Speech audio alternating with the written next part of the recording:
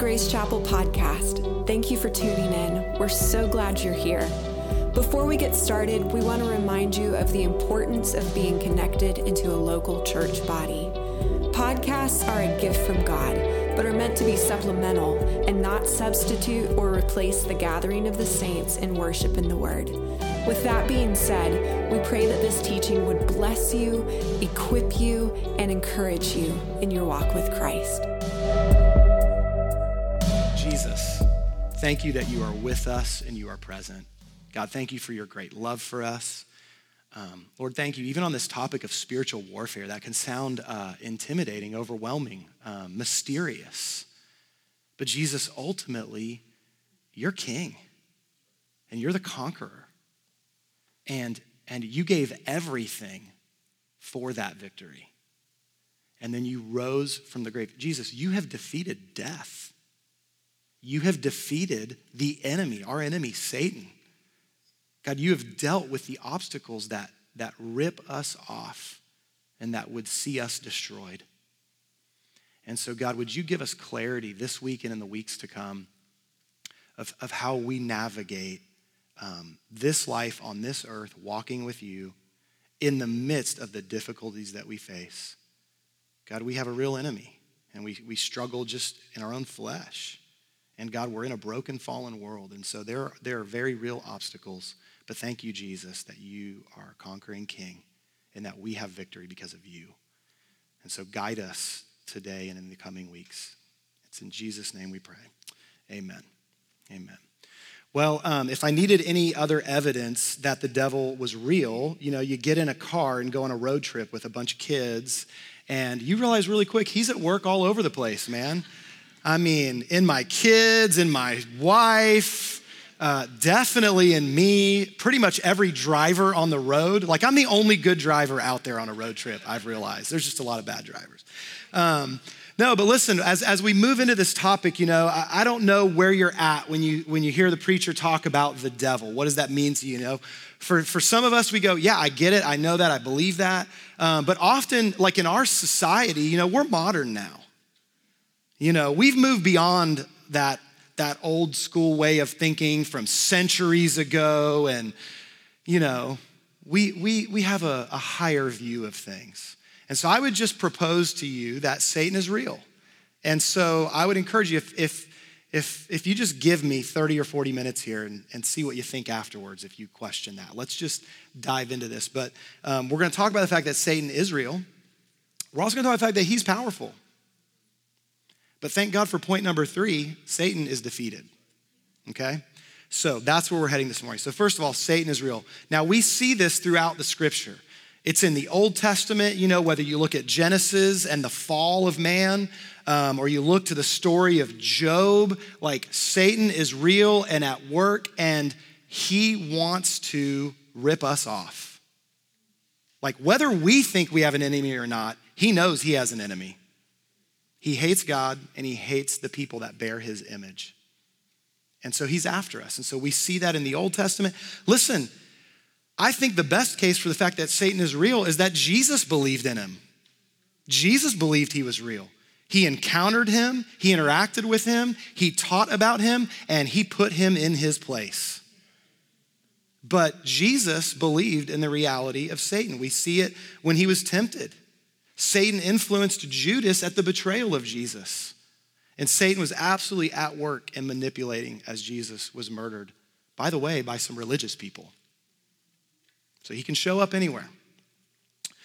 We see him in the New Testament letters. I think that's significant because when we talk about our victory in Christ, it's like, well, do I need to even be worried about this or think about this?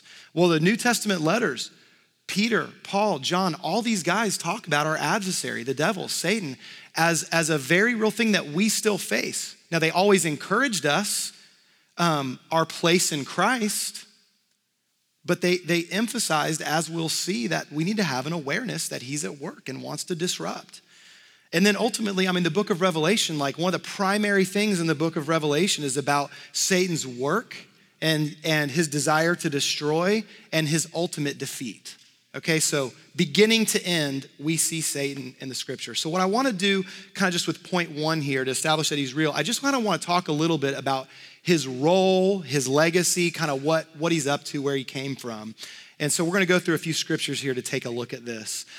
So let's start with Luke chapter 10, verse 18. Jesus is talking, and he just says very simply and directly, he said to them, he's talking to his disciples here, he said, I saw Satan fall like lightning from heaven. So Satan's place of origin was in heaven. And there's a couple of kind of mysterious Old Testament passages that give us a little glimpse of this.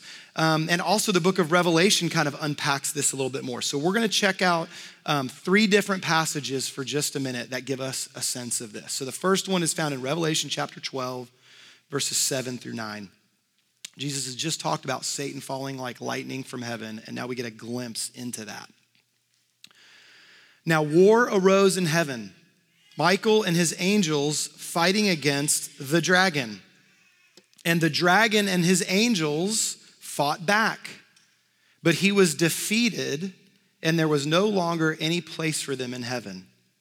And the great dragon was thrown down, that ancient serpent who is called the devil and Satan, the deceiver of the whole world, was thrown down to the earth, and his angels were thrown down with him.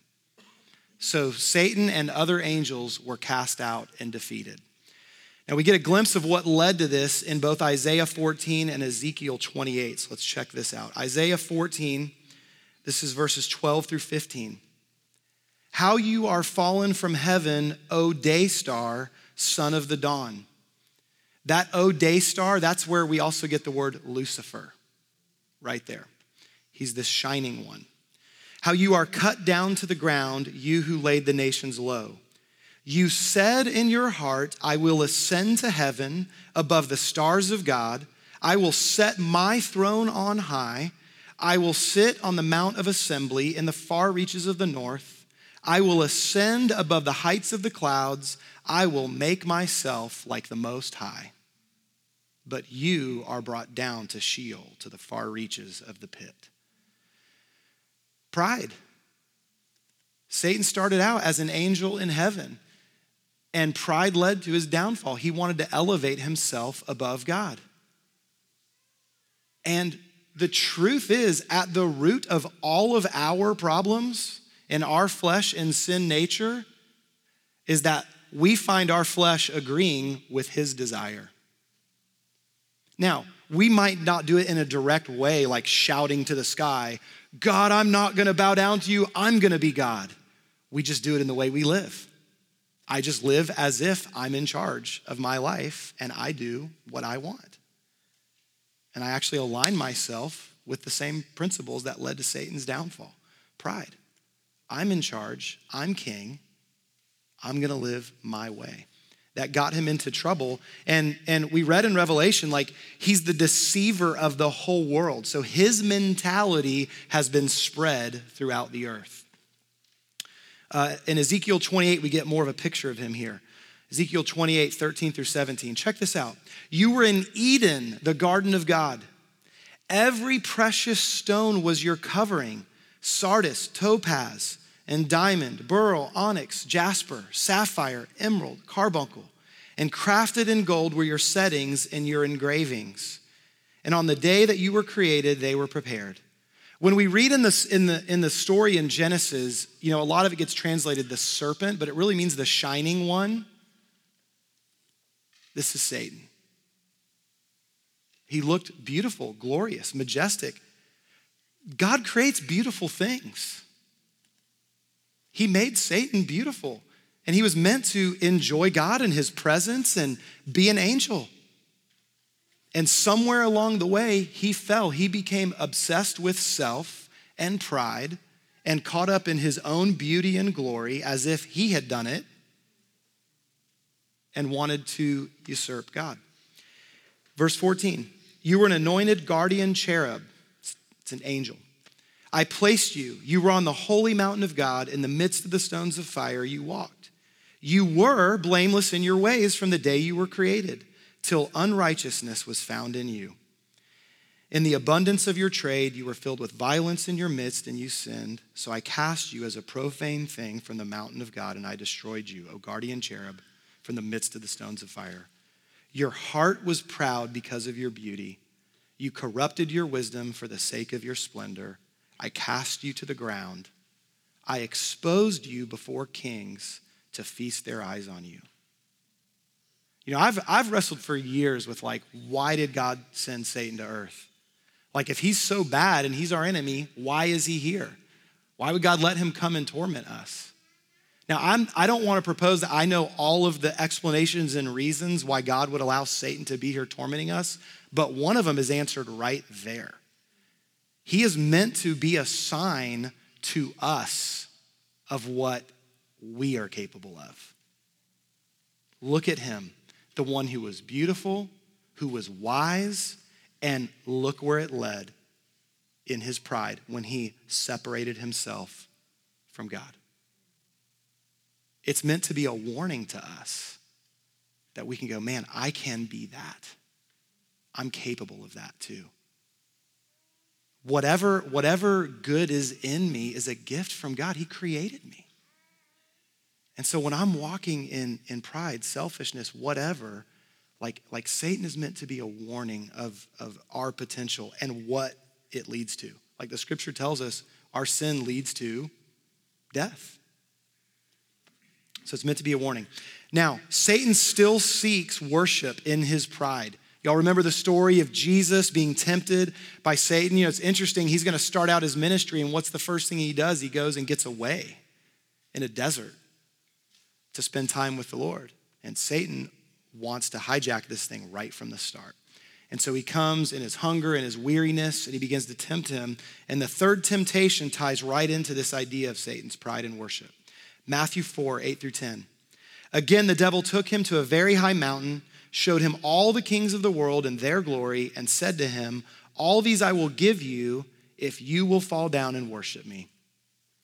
Then Jesus said to him, be gone, Satan, for it is written, you shall worship the Lord your God, and him only shall you serve. That is the proper response to the temptation of the devil in our lives. Like there may be all kinds of various struggles that we face, and we'll talk in a minute here about how he operates. But like typically what is at root of the issue is pride. I know what I want, I know better. But worship is the proper response. He's God, I'm not. He made me, he made this world. He made my spouse that I love and enjoy. And then the next day, he made my spouse who's driving me crazy that I'm not getting along with. Like we're image bearers and we're meant to be worshipers. And so Jesus recognized, see, he wants to prey upon our weaknesses. And he's doing it to fulfill and satisfy himself, and he's angry at God. And he wants to mock God. And when he's able to manipulate and harm the very people that God loves and made, he gets off on that somehow. I got another one. Look how I wrecked and ruined that life. All right. So isn't this warm and fuzzy this morning? Great stuff. Okay, so good. Satan is real. Okay, so this moves us into our next point, because I want you to hear why do we need to be aware that he's real. Peter tells us in 1 Peter chapter 5, verse 8, be sober-minded. Why is this heavy this morning? Because it's meant to be a little sobering. Be sober-minded, be watchful. Your adversary, the devil, prowls around like a roaring lion seeking someone to devour. He's real and he's dangerous. We're supposed to be aware of him because he wants to rip off and destroy. And so let's kind of move into, how is he powerful? How does he work? How does he operate? All right. Well, Jesus defines this really clearly in John 10:10. I'm just going to read the first half of that verse. He says, the thief comes only to steal, kill, and destroy. That's his purpose. That's why he's here. That's what he wants to do. He wants to steal good things from us. He wants to rip us off, and he wants to kill and destroy. That's what he's after. But listen, just because Satan is powerful doesn't mean that he's like what we often picture. You know, I picture like pitchfork and, the horns and the tail and like this gross, evil, malicious looking thing. But part of his power is in how he actually operates. He's in disguise. Paul writes about this in 2 Corinthians 11, verses 13 and 14. He's warning about false prophets who come in and manipulate, and then he reminds us of how Satan works. So 2 Corinthians 11, verse 13 and 14. For such men are false apostles, deceitful workmen, disguising themselves as apostles of Christ, and no wonder, for even Satan disguises himself as an angel of light. Friends, the way he's powerful is that he's deceptive, and what he's up to is appealing. Like if I saw this gross, ugly thing in front of me trying to get me to destroy my life, that'd be a pretty easy temptation to walk away from. No thanks, I'm good. No, it's deceptive. He presents himself as something beautiful and what he offers as something enticing. And in fact, his favorite thing is that many modern people don't even believe he's real. He's like, perfect. Now I can really work to deceive. And so he uses even that sense of us not believing or being aware that he's there to operate behind the scenes, subtly, in the dark, appealing in unobvious ways. I want to give you another example of this. Again, Paul's talking about watching out for people who cause divisions in the church and stuff like that. And he gives a picture of how things work subtly and manipulatively. This is in Romans 16 now, verses 17 and 18. I appeal to you, brothers, to watch out for those who cause divisions and create obstacles contrary to the doctrine you've been taught. Avoid them. For such persons do not serve our Lord Christ, but their own appetites. That's what Satan appeals to, our own appetites. By smooth talk and flattery, they deceive the hearts of the naive. Satan is a master manipulator. Smooth talk, flattery, building up our pride, appealing to our desires. And we're called to be aware because he's more subtle than we think. Paul's warning on this to be aware is in 2 Corinthians 2:11. He says, I'm letting you know all of these things so that we would not be outwitted by Satan, for we are not ignorant of his designs. Listen, the reason I'm taking time to go through this and show you all these passages, I don't want you to think there's just some, like one little random place that kind of mentions the devil and he's kind of this annoying little flea over here picking at my heel. Like we see throughout the scripture his activity. And none of this is being shared to make us afraid, but man, we are supposed to be aware that he's at work and that he's gonna appeal in ways that are not obvious. He's gonna play to our innate desires. He's gonna play to those. And so I kind of wanna move into, we're gonna camp here for a minute or two in John chapter 8. I mean, I would encourage you to really soak in that chapter. It's a really powerful and important interaction between Jesus and people who were beginning to really believe in him and follow him, but also some of the Jewish leaders, the chief priests, the Pharisees, those guys are around, and they're aligned against him more and more. And we're just watching this entire conversation unfold. And Jesus directly links what's happening to Satan and his activity. And so let's check this out. So in John chapter 8, verse 44, Jesus says, I mean, he is being just as direct as can be. He says, you are of your father, the devil, and your will is to do your father's desires. He was a murderer from the beginning. So his aim, his intention, steal, kill, destroy. He's a murderer. That's his aim. How does he operate? How does he accomplish that aim? He does not stand in the truth because there's no truth in him. When he lies, he speaks out of his own character, for he is a liar and the father of lies. So his goal is to destroy, and his tactics are to lie. And specifically, his lies are meant to appeal to our desires. He designs them that way. I mean, he's a manipulative little devil. He is. And so we're to take note of how he operates. Now, I want to encourage you guys, a great book that I've read through twice now and strongly recommend, all right? We're all going together through the Discipleship Journey book. I hope you're going through it. It's a great book. We're in this chapter on spiritual warfare there. But I want to read you something from this book called Live No Lies by John Mark Comer. This is a great book. He takes the idea of the three enemies, Satan, our flesh, and the world, and he unpacks, he fleshes out how all that works together. Highly recommend it. It's not the Bible, okay? I don't agree with every single word on every single page, but man, he just does a great job unpacking this. But he connects in one really simple phrase how this works. So I want y'all to see this because we're meant to expose the lies of the enemy so we can spot it. So John Mark Comer says, deceptive ideas, that's what comes from the devil, that play to disordered desires, that's our flesh, that are then normalized in sinful society, that's the world. That's the struggle that we face. We have an enemy that's telling deceptive lies, appealing lies, that appeal to our desires, our disordered desires, our flesh, and then it starts to get normalized in the world. And so now I've got this obstacle of this enemy who makes things easily deceptive that appeal to me, my own struggle with just this flesh, and then other people around me that tell me it's no big deal, it's normal. Game, set, match. We face a lot. But it's important to recognize how he operates. So let me give you like a picture of this, okay?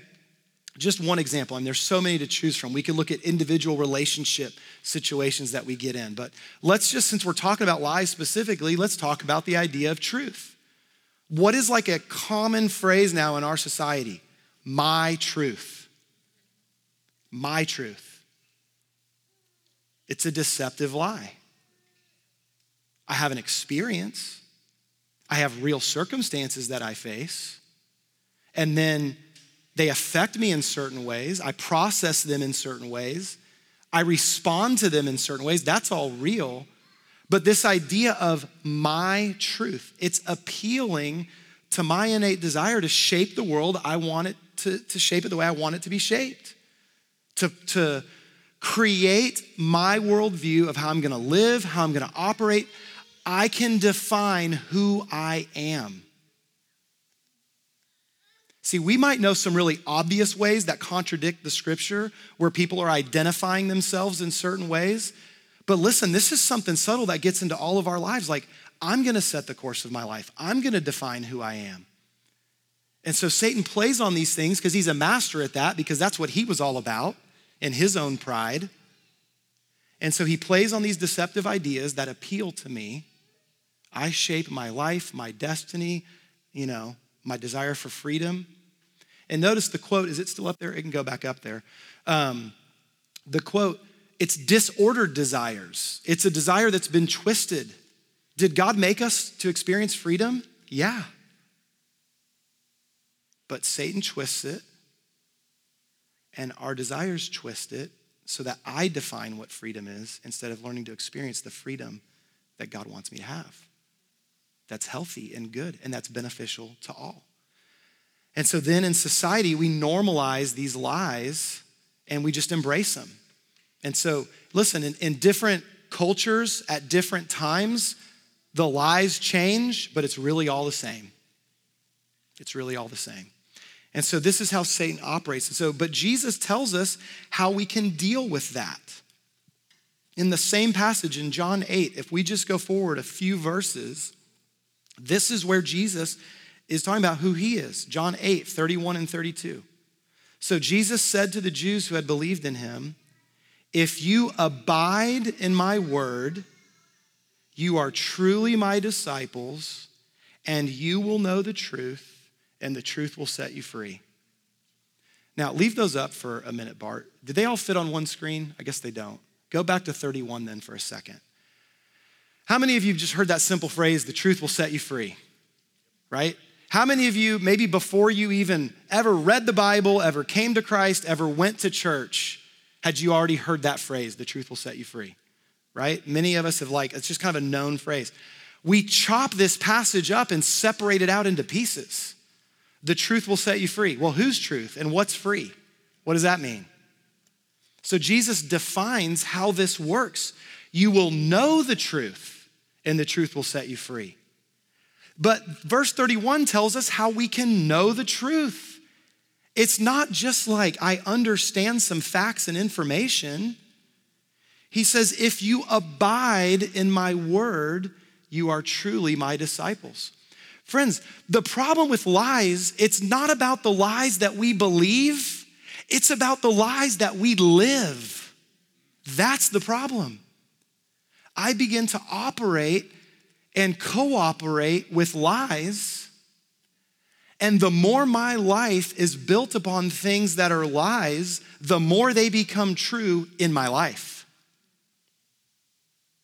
And then the more that they can work and rip off and destroy. I'm not loved. God doesn't love me. I have no purpose. I'm not going to be constrained by this God and how he identifies me. And man, not only does he not love me, but man, I'm unlovable. Look at my life. Like my friendships fall apart. My marriage fell apart. I can't even be loved. Well, we cooperate and believe that lie long enough, and what does that lie become?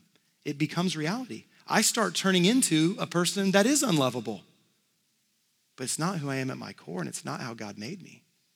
He designed me for love, to be loved by him, to enjoy healthy, loving relationships with others. But I believe and I cooperate with that lie, and I allow the circumstances of the world around me that's broken to convince me that that's true. And I allow the enemy to whisper that truth. And then that lie becomes true to me. And it destroys. It puts you in the center instead of God. That's it. That's what's deceptively there. And it's subtle because we don't even necessarily realize it, right? Like, I don't think a lot of people walk around going, I'm at the center, I'm selfish, I'm prideful, forget God. But it appeals to these disordered desires that are in us. The enemy plays upon that. Our own struggles are there. The circumstances we've experienced from the world around us affirm it. And I'm the center point of my life instead of I worship my Creator who loves me. I abide in his word, meaning I live as if his word is what's true. And if I will live as if his word is true, and that becomes my norm, it doesn't mean Satan goes away. It doesn't mean my flesh is just suddenly gone and not a problem anymore. It certainly doesn't mean that the world around me has just suddenly become a garden paradise. But what it does mean, as I am living in and abiding in the truth of God's word, the truth does become my truth. Because I've embraced Jesus and his word.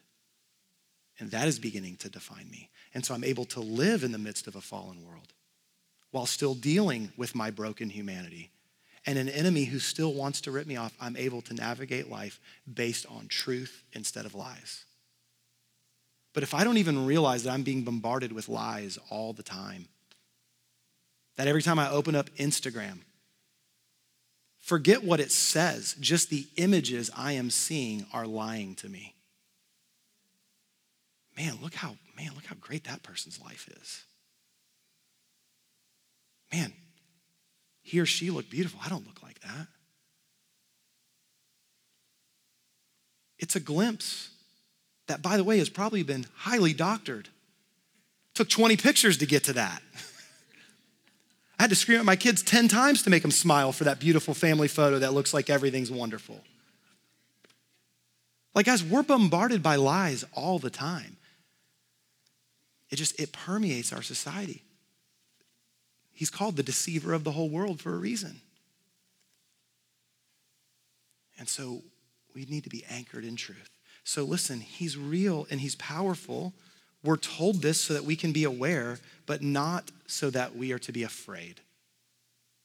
All right, this message this morning is not meant to weigh heavily on us and beat us up and make us afraid and scare us into taking the devil more seriously. We're not called to fear. We're called to sober-minded awareness. And so he has been defeated. So I want to give you a little glimpse of this to kind of wrap things up this morning. He has been defeated.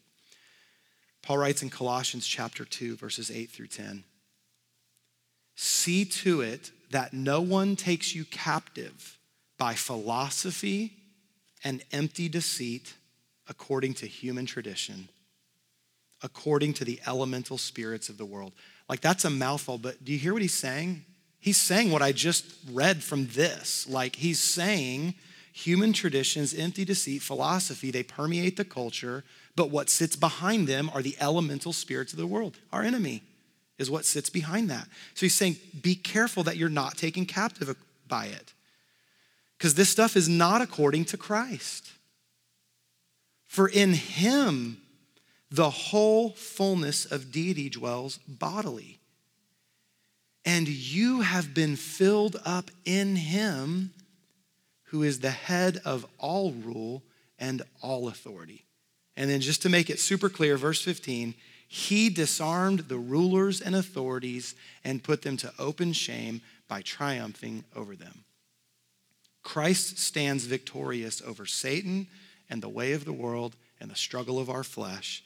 And in him, connected to him, we triumph. Listen, Christians, we have to understand this core principle of our life here on this earth. We are absolutely saved and redeemed by the finished work of Christ, by his grace.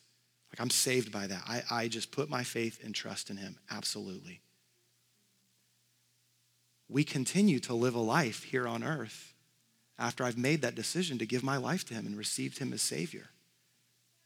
And what I'm now doing here on this earth is I am living out that reality I've agreed with.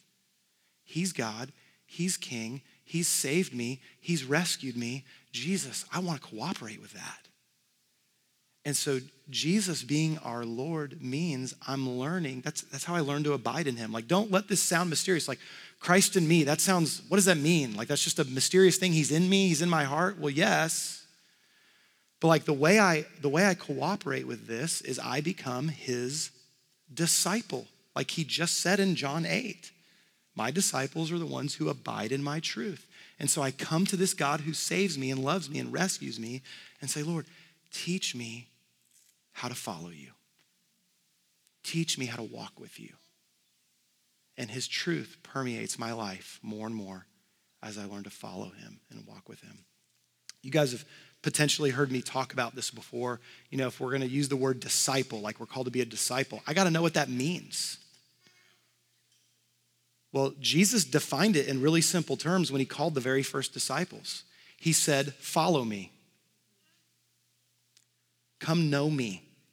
Come walk through life with me. Come spend time with me. Be around me. Follow me, and I will make you. He's going to make us something. He's going to change us. If I commit to walking with him and following him, there might be moments that are huge and revolutionary and quick, like, whoa, he just set me free from that thing. Whoa, he just redefined and healed my marriage. Like, he does instantaneous, miraculous things. But most of the change that takes place is in the slowly but surely, step by step, day to day walking with God. And as I follow him and I learn his word and it becomes more and more a part of my life, I am being changed in the process. I'm being transformed. Follow me and I will make you fishers of men. Because you know what the world needs? People living like that. A disciple was never meant to be a lone ranger who just has, 3 hours of Bible study with Jesus every morning and now my life is a lot better. Good luck, the rest of y'all.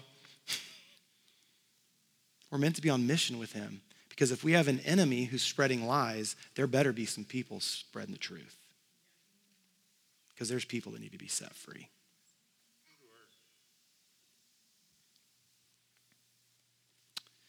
A couple more verses. How do I do this? Ephesians 6, 10 and 11. Finally, be strong in the Lord and in the strength of his might. It's his power at work, not me on my own. So put on the whole armor of God that you may be able to stand against the schemes of the devil. We'll be talking more about that in the coming weeks. But I stand in his strength, okay? His authority, his victory. I stand in that strength. And then I allow myself to be equipped so I have the tools that I need to successfully see the enemy defeated. His strength and the tools that he gives. I want to close going back to 1 Peter 5 because he gave us the warning about our adversary, the devil, but there's a couple more verses that follow, and I just want to end with this encouragement. 1 Peter 5, 8 through 10. He does tell us, be sober-minded and be watchful. Your adversary, the devil, prowls around like a roaring lion, seeking someone to devour. Resist him, firm in your faith, knowing that the same kinds of suffering are being experienced by your brotherhood throughout the world. And after you've suffered a little while, the God of all grace, who has called you to his eternal glory in Christ, will himself restore, confirm, strengthen, and establish you. That's walking in faith. God, I am choosing to believe in your truth. God, I choose to lay down the lies I've been cooperating with, my truth. Whether they're lies that build up my pride or they're lies that tear me down and tell me I'm worthless and everything in between. God, by faith, I want to grab hold of you and your truth. And thank you that you will confirm your truth in my life. And thank you that you will comfort and restore and strengthen and establish me, even though right now things sure seem really hard. Thank you that you're here and you're present. Satan is real and powerful. He works through deception and lies that are appealing, but he is ultimately defeated in Christ. So therefore, we should live sober-minded and not afraid. Amen? Amen. Let's pray. Jesus, thank you that you speak truth. A lot of times that means hard truth that we don't necessarily want to hear. But thank you that you speak truth because it's the most loving thing you could do. Thank you, Jesus, that you are truth and love together. God, would you help us to be sober-minded and aware of our enemy? We don't need to be finding him under every rock and blaming every little tiny thing that happens on him as if we're helpless. But he is real and he is active and he wants to deceive. And so, God, may we just have an awareness of that. But even more than having awareness of him, God, may we have awareness of you. You are our King. You are the triumphant victor. And thank you that we have victory in you. God, today and as we move forward, help us to just be rooted and established in you and your truth, to allow your strength to be what helps us. And may we be equipped by the tools that you have given us. It's in Jesus' name we pray. Amen.